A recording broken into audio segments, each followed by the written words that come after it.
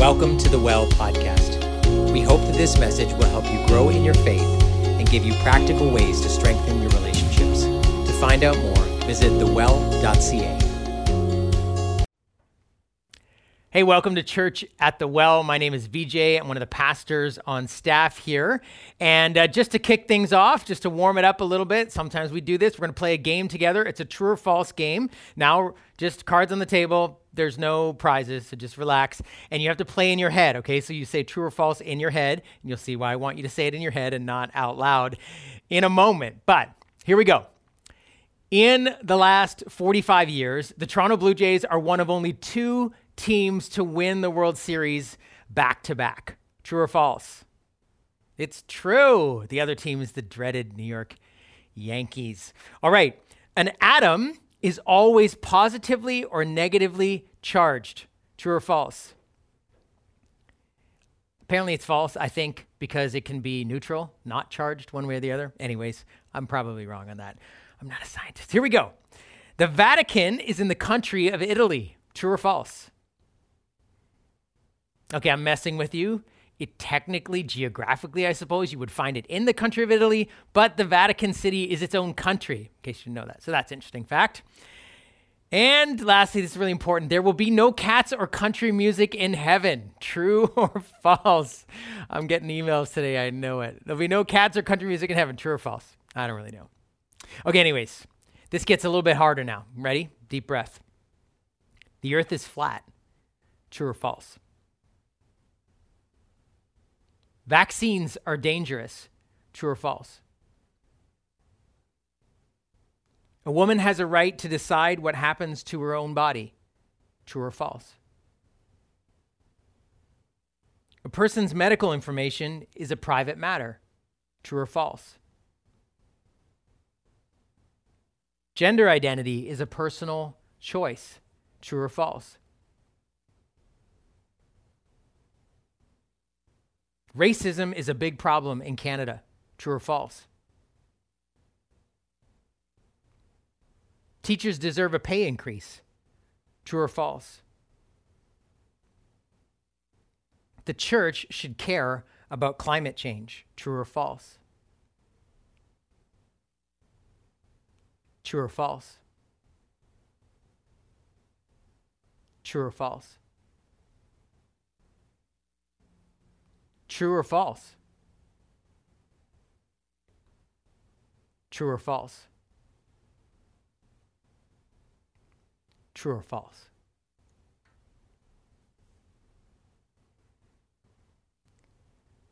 Man, I know I have stirred some things up today, right? There's a lot of things that we hold very dear to our hearts, that we have strong convictions about, that we think are really true or really not true. And leaving aside what those things are, because this is more to do with than the World Series or cats or whatever, things that really matter to us, things that are really important to our lives and affect us and we think about perhaps on a daily basis. But setting aside which those things are for a moment, can I make a couple of observations of two things that I think are true about truth that actually affect how we see and think about all of it? One is that over the last several hundred years, truth has become very impersonal. And here's what I mean by that. The scientific revolution of the 16th century began to say, hey, we can know things, or how we know things, or how we know anything is true is what can be seen, observed, tested empirically, right? The empirical data, what can be experienced and observed with our eyes and what can be tested in a lab. The scientific revolution said, this is how we know what's real and what's true. And this is what's most real and what's true, what can be seen and empirically tested. And then the movement of the 17th and 18th century, which is called rationalism, basically says, no, the way we know what is true is what can be rationally perceived through the using our ability to reason and applying the laws of logic. Rationalism said, no, this is how we know what's real and true, what can be perceived, things that are, you can't see logic, you can't see reason, but it is built in, it is innate in us. It's what it means to be human that we can apply reason and the laws of logic in order to understand something. That's how we know what's true. And then fast forward to the information age of the 20th century, and obviously carrying right on into the 21st century in technology, where suddenly the amount of information in the world exponentially increased so that no one person could know everything. Only the cloud can handle it all, right? That truth, in a sense, was not primarily sent to us through an individual anymore, but it all exists. Too much information for any one person to know anything. I remember a few years ago, I was speaking to our senior high group, and one of the senior high leaders said to me after, "Hey, did you know while you were speaking, they were all fact-checking everything you were saying on Google?" Of course, because truth is up there in the cloud, and it can be accessed that way. No one person has the monopoly on it. In a sense, we can say because of the scientific revolution, rationalism, and even the information age of the 20th century and carried on, in a sense, truth has become very impersonal. It exists apart, in a sense, from people. That's one observation. The other may be somewhat opposite, and yet we take it all very personally. Which is to say, in the 21st century, we now have this saying, my truth. My truth, your truth. My truth is what I believe, and what I believe is not just ideas about things, but it's who I am. And so if you disagree with me or criticize what I believe, it is in a sense a way of criticizing or rejecting or attacking me as a person, because I take it very personally. What I believe, my truth, forms my identity. We don't have bumper stickers anymore. We have statuses, we have posts, and those are the things that represent my brand, not just what I believe, but who I am. And what's interesting about both of those dynamics, in a sense that truth has become in some ways impersonal, and yet that we have taken it very personally, this has actually affected communities of faith as well. We are not immune to this at all. In the community of faith, where we have, faith in many ways, where we would describe it as what we believe or convictions or statements of faith and creeds and codes of living are things that we hold very dear. And there's nothing wrong with that, to have convictions about things that we say we really believe, that there is such a thing as truth. And yet it's almost impossible for us as people of faith in the 21st century, and actually it would seem for people who adhere to any religion over the last thousands of years of human history, as long as people have been on the earth, it is very easy for us to become arrogant, proud, aggressive, defensive about our truth. And even if we aren't engaging in holy wars anymore and using actual weapons, the new weapons we have are the weapons that are words that we use in exchange in debating ideas and defending others, because truth is an idea, truth is an ideology, truth is a belief. It is in a sense impersonal in that way, and yet we take it very personally because it represents who I am. And so it's very easy for us to go and attack other people's ideas, or to be defensive when we feel others are attacking us, our ideas, because they're attacking us. And so you can read things on YouTube where so-and-so, owns atheist in such and such a debate. Look at this person dismantle feminist in a dialogue. Like, those are the aggressive kind of things that in many ways, not everyone, but people of faith, as we want to hold to convictions, get drawn into the language we're using in this series, unhealthy conversation. If you're just joining us, or just by way of refresher, we are in a series called 2 Ears, 1 Mouth, The Anatomy of Healthy Conversation, which is to say, what does it mean for us as individuals in our interpersonal relationships, but also as a community in a community of faith, to learn how to have conversations that are healthy and healing. In the last few weeks, we've talked more about the interpersonal dynamics in your life and what does it mean to actually lead with love and not with pride or self-interest. What does it mean to actually begin by listening to Jesus first?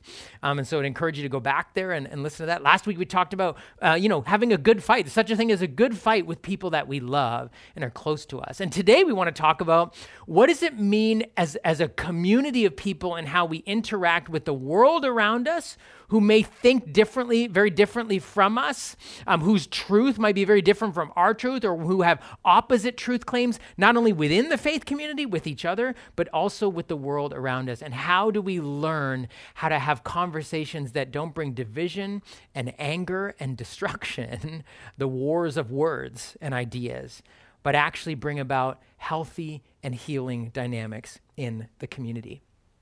Now, it might be interesting to you to know that the Greco-Roman first century world, the world in which the first Jesus followers, planted the first church where faith began for the community of Jesus followers, was in a sense, though it's 2,000 years ago, lots of things were different. There were many things that were very similar. The Greco-Roman world was a world full of different ideas, different religions, different gods. The Roman Empire, well, certainly the Greek Empire, Alexander the Great, prior to the Roman occupation, Romans conquering the Greeks, the Greek pantheon of gods and the Greek way of life and Greek philosophy and Greek ideas, which are still shaping our culture today, 2,000 years later, were very prevalent in the Middle East, in the places that became part of the Roman Empire. And as the Romans conquered these various lands, they would allow nations like the Jews or others to keep their gods as long as they had to adopt the Roman gods first. And the emperor became part of that god worship, but also the Roman system of beliefs and religion and faith and temples, but also household codes and the way of dealing with work and money and all of that, along with the Greek philosophy and the Greek pantheon of gods, Greek mythology. And so you had actually they say even every different workplace had their own god. The blacksmiths had a god. The leather workers had a god. And so the world, the Greco-Roman first century world, where the first century Jews found themselves, Jesus followers, was full of different ideas, even the Jewish religion that some of the Jesus followers had come out of. And so it was a world that in many ways was similar to ours, full of different belief systems. And Jesus followers themselves in the first century were in the extreme minority. First of all, in terms of population, there was very few of them compared to the hundreds of thousands of Romans and Greeks and Jews and people from all other kinds of nations all around them. Jesus followers were in the minority from a population standpoint.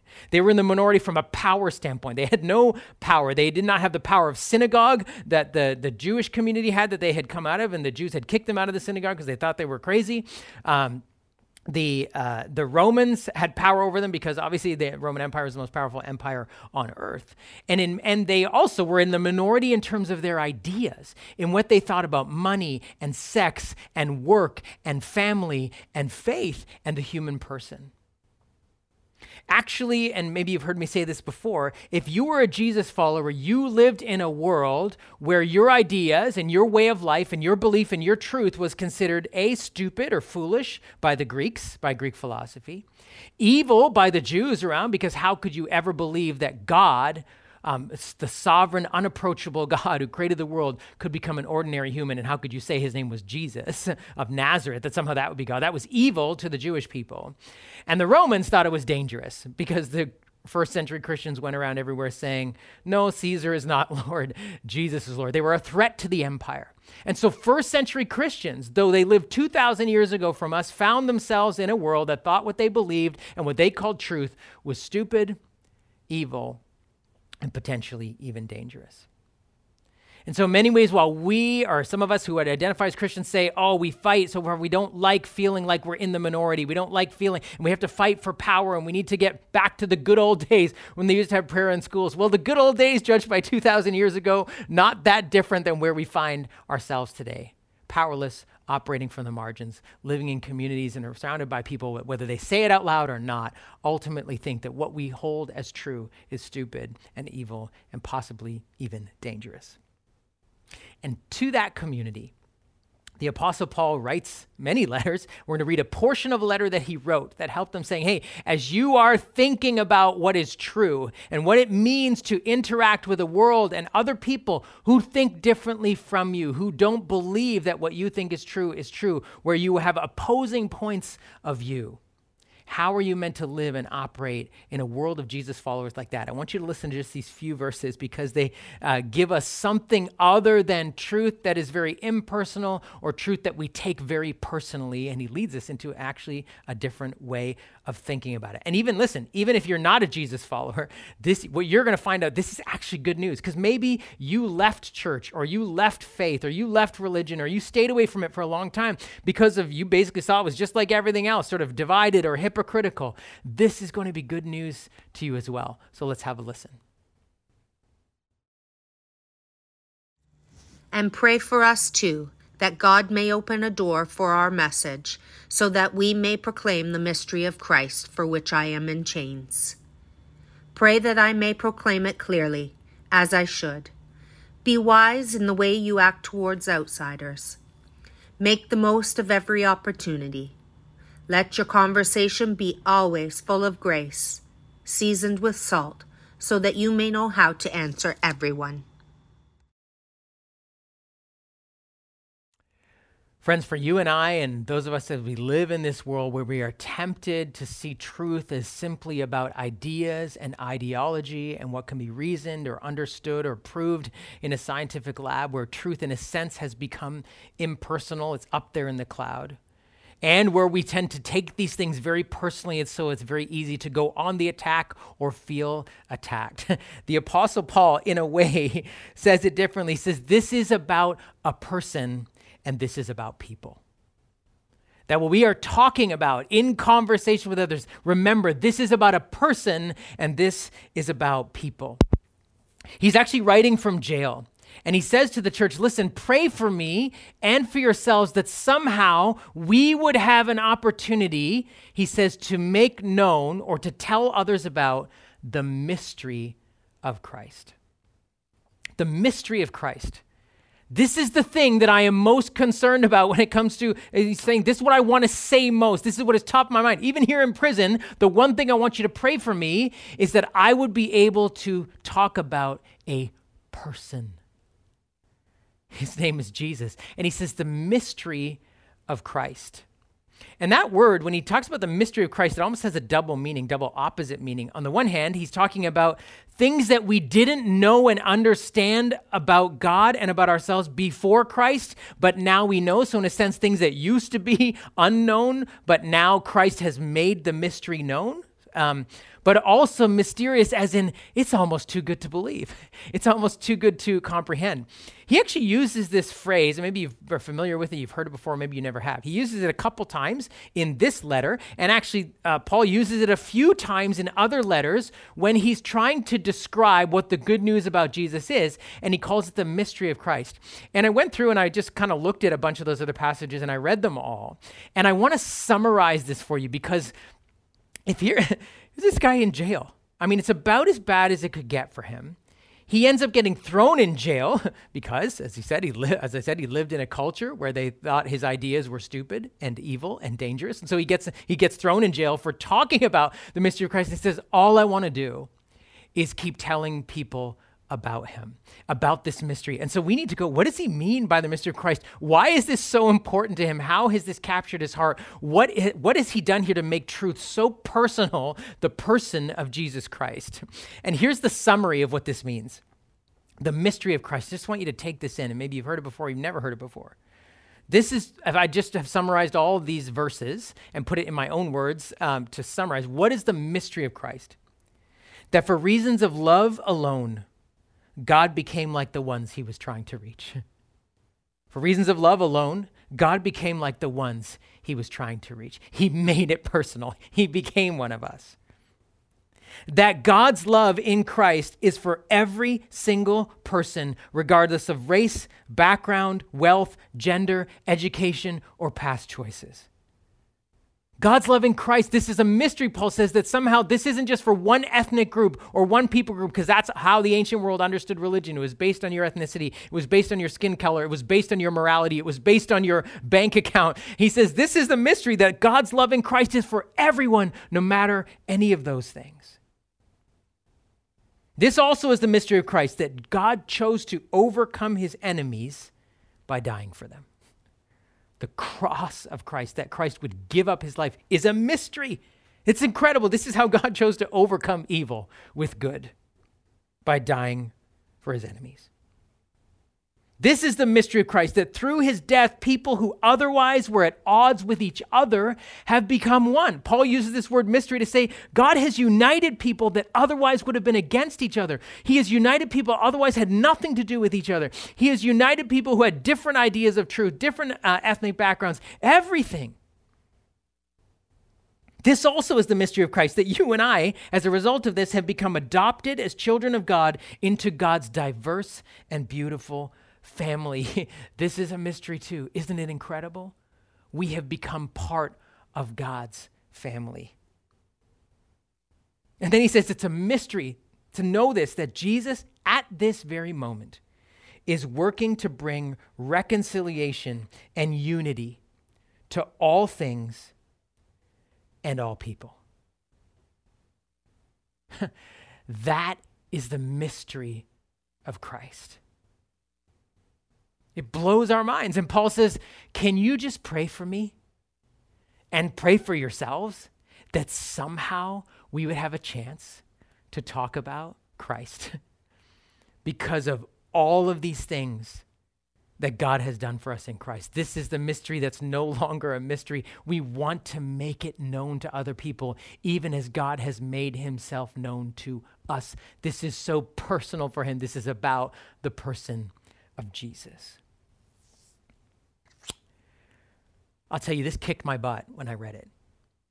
Because you know what? I have a lot of opinions about a lot of things that I talk freely about, that I'll say out loud, or that I might post, but sometimes then, if I'm too afraid to, I'll just say out loud to people who think exactly like me, because I'm too afraid of people who not like me, or I'm not going to say it in a sermon, but I'll just say it to someone else. There's lots of things that I talk about that have nothing to do with Jesus, that are not centered around this beautiful mystery of God and his work made known to me in Christ. It just kicked my butt.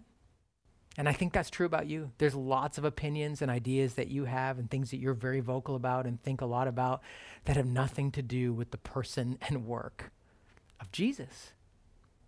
And as Jesus followers, we need to realize this is personal. This is about a person. Truth is a person. It's not an idea. It's not an ideology. It's not a belief system. It's not a creed. It's not a set of propositional statements. Truth is a person. His name is Jesus. He said, I am the way. I am the truth. I am the life. And Paul says, just pray for me somehow and pray for yourselves that we will be able to somehow tell others about him. He says, this is why I'm in prison, by the way. I was willing to give up my personal rights and freedoms so that some people somehow might know about Jesus, because he is truth.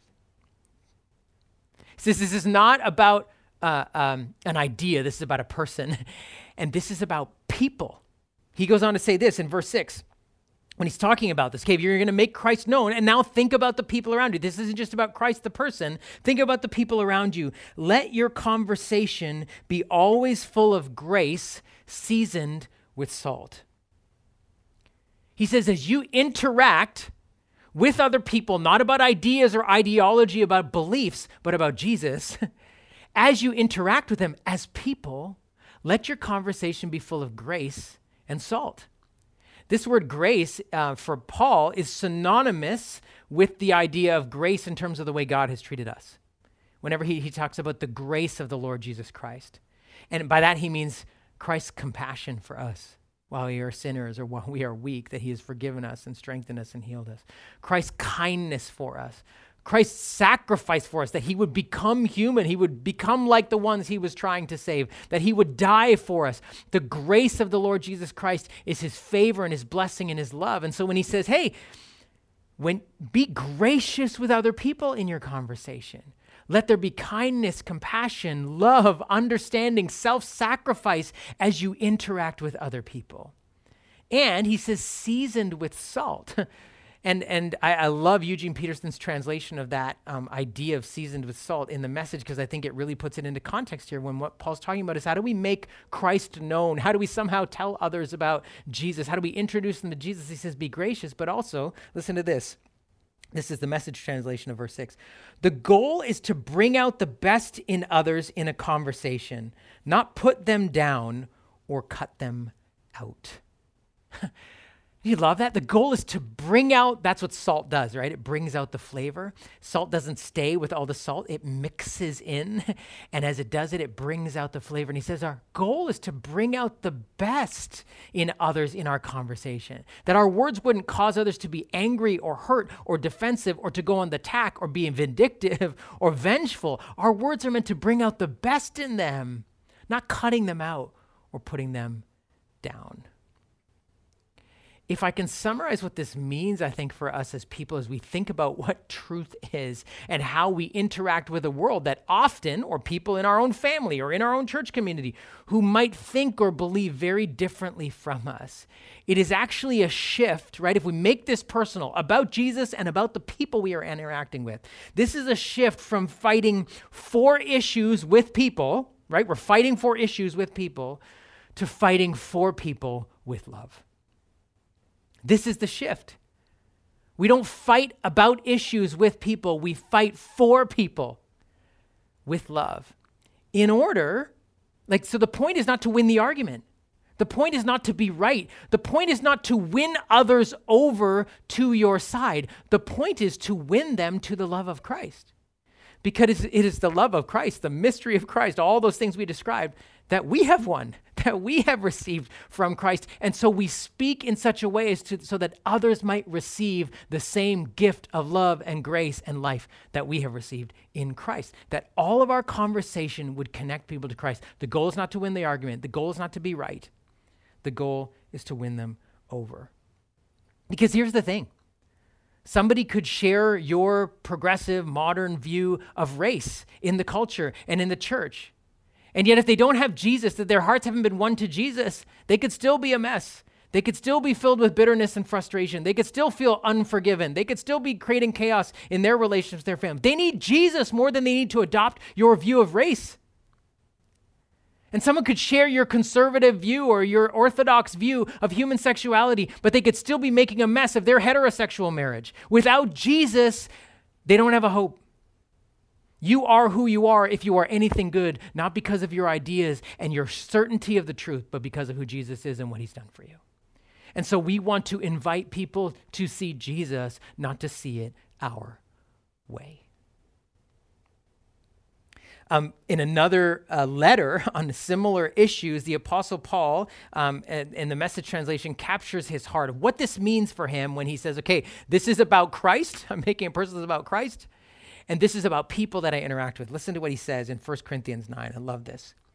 He says, even though I am free of the demands and expectations of everyone, I have voluntarily become a servant to any and all, or some translations say a slave to any and all, in order to reach a wide range of people. Religious, non-religious, meticulous moralists, loose-living immoralists, the defeated, the demoralized. Whoever. I didn't take on their way of life. I kept my bearings in Christ, but I entered their world and tried to experience things from their point of view. I've become just about every sort of servant there is in my attempts to lead those I meet into a God-saved life. I did all this because of the message, the truth about Christ. I didn't just want to talk about it. I wanted to be in on it. I love what he says here. He says, I didn't take on their way of life. It's not that the things that we are convinced of and convicted of in truth are not unimportant, friends. It's not that we're just not supposed to believe anything. It doesn't matter what's true, and it's true for you and it's true for me, and it doesn't all matter. That's not true. There are things that we say, no, this is truth, and it always has been truth.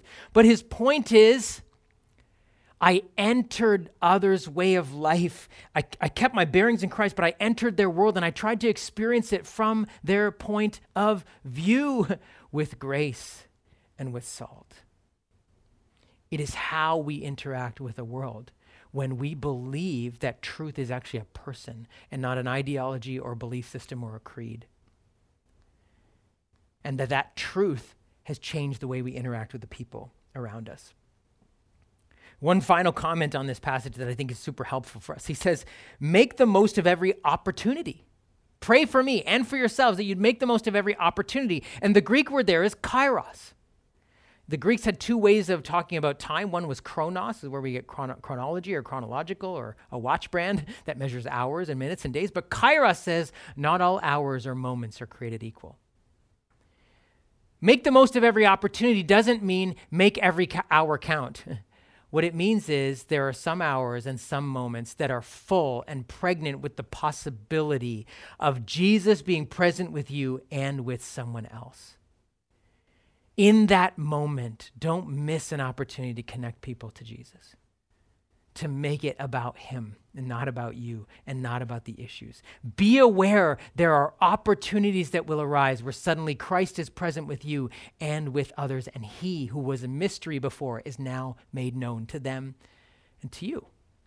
What does an opportunity look like? Someone coming up to you and saying, tell me everything you believe about Jesus. Well, maybe, but I don't know about you. That's never happened to me. Nobody comes up and says that. Well, what is an opportunity? Maybe an election in your municipality is an opportunity. Maybe a documentary that your friend shared with you that just went viral is an opportunity. Maybe someone in your family posted a TikTok video. Maybe a worldwide pandemic is an opportunity. Maybe a protest in your city is an opportunity. Maybe an angry editorial in the newspaper is an opportunity. How could that be an opportunity? I want you to listen to this story, how that very thing, an angry editorial in a newspaper, became an opportunity for Jesus to be made known.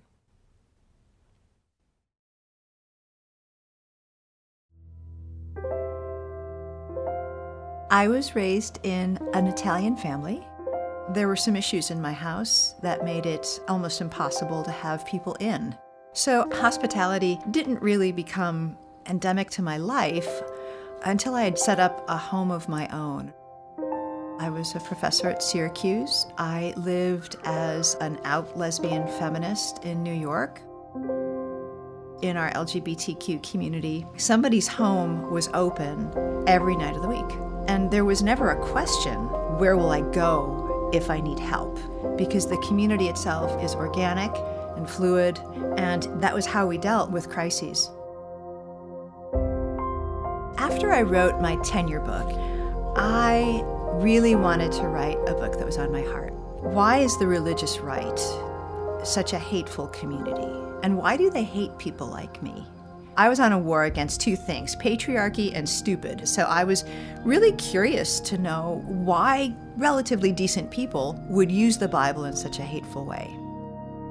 So I wrote an editorial, and it brought all kinds of attention my way, which I didn't really expect. But one of the things it brought my way was a letter from Ken Smith, the pastor of the Syracuse Reformed Presbyterian Church. When Ken and his wife Floy invited me to dinner, I was happy. I thought of Ken as my unpaid research assistant. And they were fine with the fact that I wanted to read the Bible to critique it. That began a research journey that changed my life. But it wasn't research that changed my life. In Ken and Floy's home, the way that they practiced hospitality became a living, breathing example of the theology that they were teaching.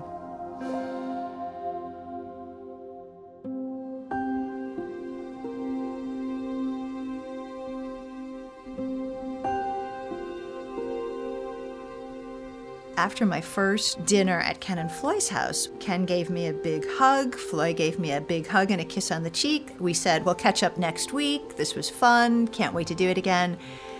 They did not share the gospel with me, and they did not invite me to church.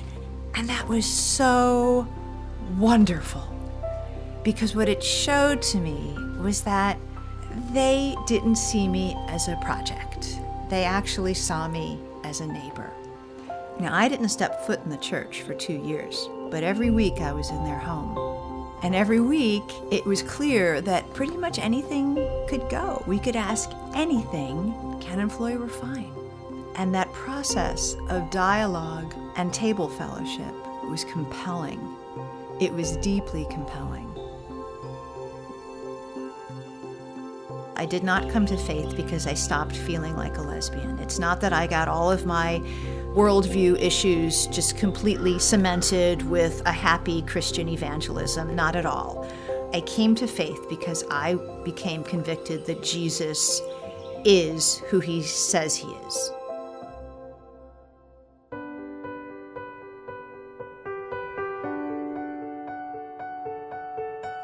Ephesians 4:29 is our watchword, that we are to impart grace to the hearer.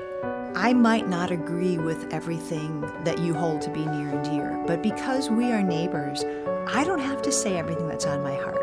And you don't have to say everything that's on your heart right now. We can put some of our worldview issues aside. And over years of this, the gospel takes on a momentum that is compelling to people. What I love about that story was it was an impersonal editorial. Obviously something that was very hurtful for that person, and they put it out there for the world. And someone who read it, someone who knew Jesus, made it personal for them and reached out and initiated a relationship that put Jesus eventually at the center. Because it's about him and it's about people. So here's my suggestion for you, and I want to get really practical with you on this, because if you're anything like me, you just need help and handles. How do I do this? Let me just say, if you've been really bothered about an issue, maybe it's time to make it personal. If you've been really bothered about an issue, and maybe there's a few, or maybe there's just one, or maybe there's just one you've had a lot of questions about, you've just been wrestling with, and maybe even say it's bothering you, but you've been thinking about it a lot. It's time to make it personal. First, with Jesus. If truth is a person, we need to know that person and let him reveal truth to us. To actually ask him, last week we said to ask the question, Jesus, what do you see? And there's a prayer exercise that many of you did in your home groups a couple of weeks ago that you can just scan here if you want to do it again. If you're anything like me, you need to do these multiple times. But this is actually inviting Jesus to speak into an issue. So the exercise is there for you on the screen. You can scan the QR code if you want to do that. Actually, it's an exercise that takes you on any issue in your life. But let's say in this particular one where you're like, this has been about an issue, but I haven't invited Jesus, the person, into it. So you can scan that and go ahead and do that. I guess secondly, what I would say to you, like if this is about a person, this is about Jesus himself, when was the last time that you were floored by the mystery of Christ? Like we can get all heated and amped up with each other or against each other about stuff, but when was the last time you were floored, emotionally arrested by Jesus? We have these things called encounter prayer and worship nights. We have an encounter night coming up on November 19th. The whole point, we call it encounter, is for you to meet Jesus, for us to meet Jesus, for us to let the living truth transcend all of the issues, because truth is a person. It's not an idea or an ideology, a belief system, or a set of creeds. It is about him, and we need to see him and know him and make it personal in our relationship with him. And I would lastly say also, if he is the living truth, he is the truth. He's the one who has the right to tell us what to believe. Maybe your neighbor doesn't, maybe your mom doesn't, maybe your pastor doesn't, but Jesus does. And so the Bible reading plan that we're encouraging you to do is to let you speak truth, let him speak truth into your life, to wrestle with Jesus, the living truth. Say, Jesus, that's hard. I don't know about you, but doing the Bible reading so far, I'm like, there's some things that Jesus says that are hard. There's some things that are beautiful, other things that's hard. It's like, really, Jesus? I got to wrestle with you, the living truth, to let your truth become mine. So some of you, if you're struggling with an issue, make it personal with Jesus. And for others, you need to make it personal with someone else. Like if you've been amped up or heated about an issue, but you don't know any person connected to that issue, you need to change something. You need to make it personal. Maybe it's having a conversation with someone who thinks differently than you. Someone who has a very different opinion or a very opposing view, and maybe you've been battling out on social media, or maybe you've been avoiding the conversation in church or in your neighborhood or at school. Ask the question. Tell me more. Hey, I know when we talked about this seems really important to you, or you think this. Explain to me more. What do you think? Why? I want to hear. I want to know. This is about grace and seasoning with salt. To make it personal, as in attach a person. This isn't an issue. There are people connected to every issue, and we need to know the people. Tell me what you think. Someone who thinks differently from you, or perhaps someone who is different from you. To connect with someone who is very different from you. For those of you kind of wrestling through and thinking through the LGBTQ plus conversations that are happening in our culture and in our church and in our families and our youth groups, Preston Sprinkle, who's the head of the Center for Faith and Gender and Sexuality put out a short film on Vimeo. You can find it. It's called Dear Church, I'm Gay. And that is a great step. If you have a lot of beliefs and ideas and opinions about the issue, but you perhaps don't know anyone connected to it personally, that's a great way to hear people's stories and their journey with it, just to help you make it personal for yourself. Remember, the goal is not to win the argument or to get somebody to change your mind. It is to make it about people, Jesus first, and the people he invites us to talk with. It's to talk with someone not only who thinks differently from you, but who is different from you. Friends, the reasons to do this, I mean, there's lots of good reasons in terms of what it'll produce, in terms of healthy conversation, but maybe the ultimate reason is this, that you and I who know Christ were at one point enemies of God.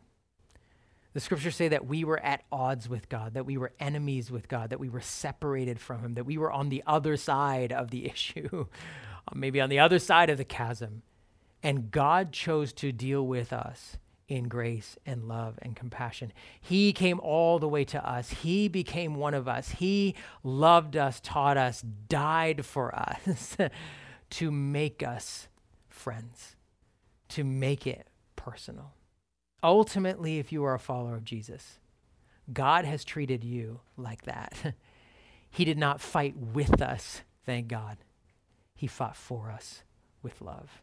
And that's what it means for us to make it personal with the people around us.